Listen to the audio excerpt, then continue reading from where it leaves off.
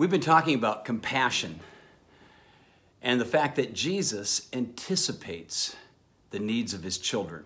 Do you believe that? I do, and stories like the one we've been looking at the last couple of days really affirm that. He is a God who feels. He feels your pain. He knows your plight, he feels your pain, and he solves your problem. Today, he feels your pain.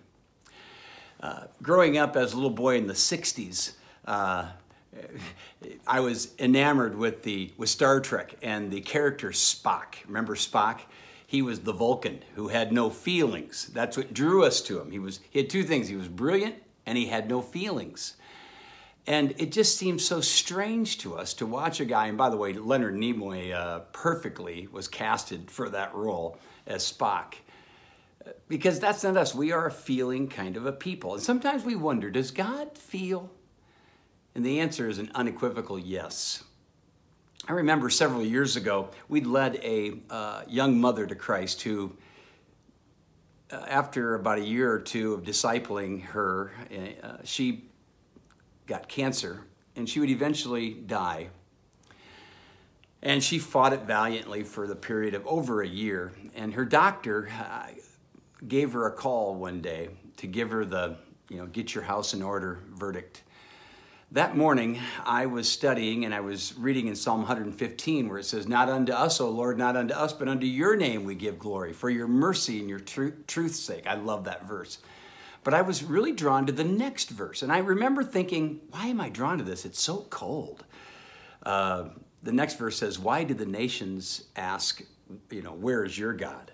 Why do they say, "Where is your God?"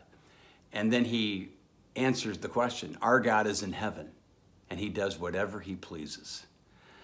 As I was meditating and even memorizing that verse, I got a call from Molly who told me, "Pat, the doctors just informed me that they can do nothing else. I needed to just prepare to die." And I said, "I'm really sorry to hear that, Molly. I feel so bad for you, and we love you, and this and that." And she goes, "Yeah, but my dad, he is furious right now. He looked right at me and he said, 'Where is your God now, Molly?'" Now, I had just read the 115th Psalm, the second verse, where that very question was asked, "Where is your God?" I'll tell you how I replied in just a few moments. Molly's dad was definitely expressing his feelings. His feelings were anger at God. Why would God allow this? Feelings are funny things, aren't they? And not so funny. We don't like the feelings of anger. We don't like the feelings of jealousy. We don't like the feelings of hurt and worry. We don't like the feeling of anxiety or jealousy. And yet, God gave those capacities to you. You feel because God made you to feel. You don't like feeling lonely. You don't like feeling scared in this environment that we're living in. You don't like, many of you are broken. All of these desires we don't want, but we experience. How about God? Does God feel? Yes, he feels. And just as he sees perfectly, because he sees our plight, he feels perfectly. He has perfect sorrow, perfect love, perfect jealousy, perfect anger. Our jealousy and anger is never perfect. Our love is never perfect, but God's is. He feels with perfection. And because he sees perfectly, he feels perfectly. We've been looking at this miracle, which we've read a couple of times. We won't read it again today, but you'll remember it's the story of the raising of the widow of Nain's adult son. Two crowds coming into Nain, Jesus going in with his happy celebratory crowd, the widow of Nain coming out, her son on an open casket. Very pathetic. Two crowds come together, and Jesus saw it, and we talked about how he sees with perfection.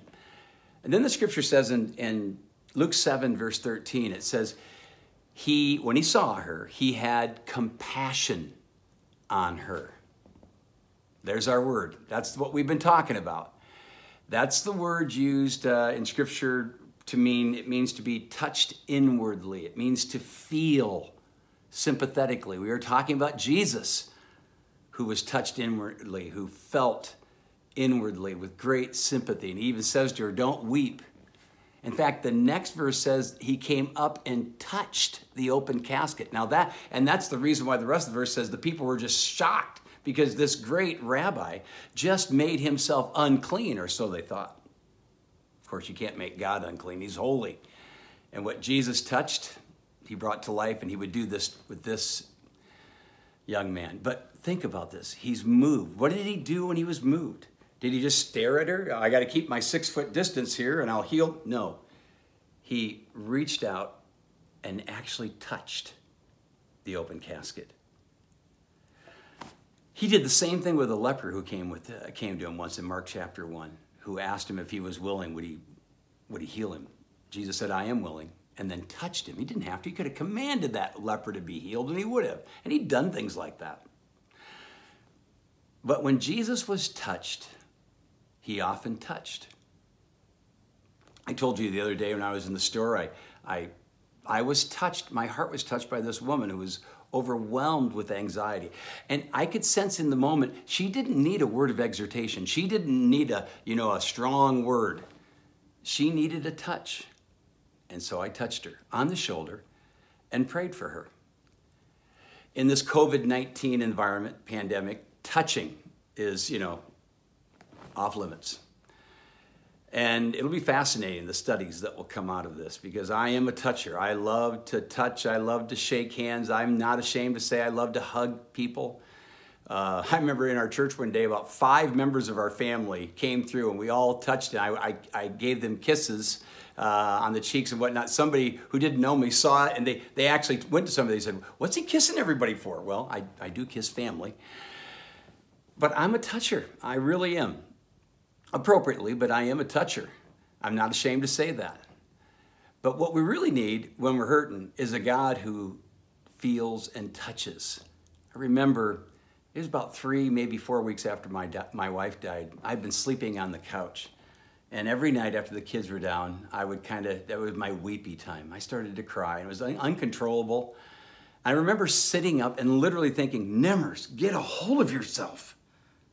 And I can't explain it, but I remember very distinctly in that moment a sense of God himself reaching down and touching me and saying, I know you're a mess, but I've got a hold of you.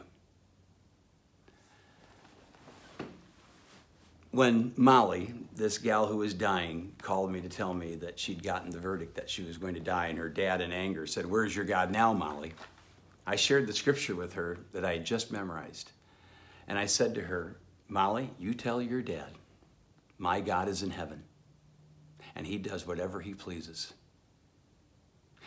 Sometimes we have to talk to our feelings, because our feelings will get away from us.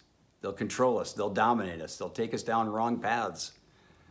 And we need to remind them that the God whose heart goes out to those like us who are hurting will do whatever pleases him in the end. And what pleases God, my friend, should be your greatest pursuit. And when it's your pursuit, it will become your joy. Jesus anticipates the needs of his children. He sees your plight, and he feels your pain. Tomorrow, he solves your problem. Have a great day.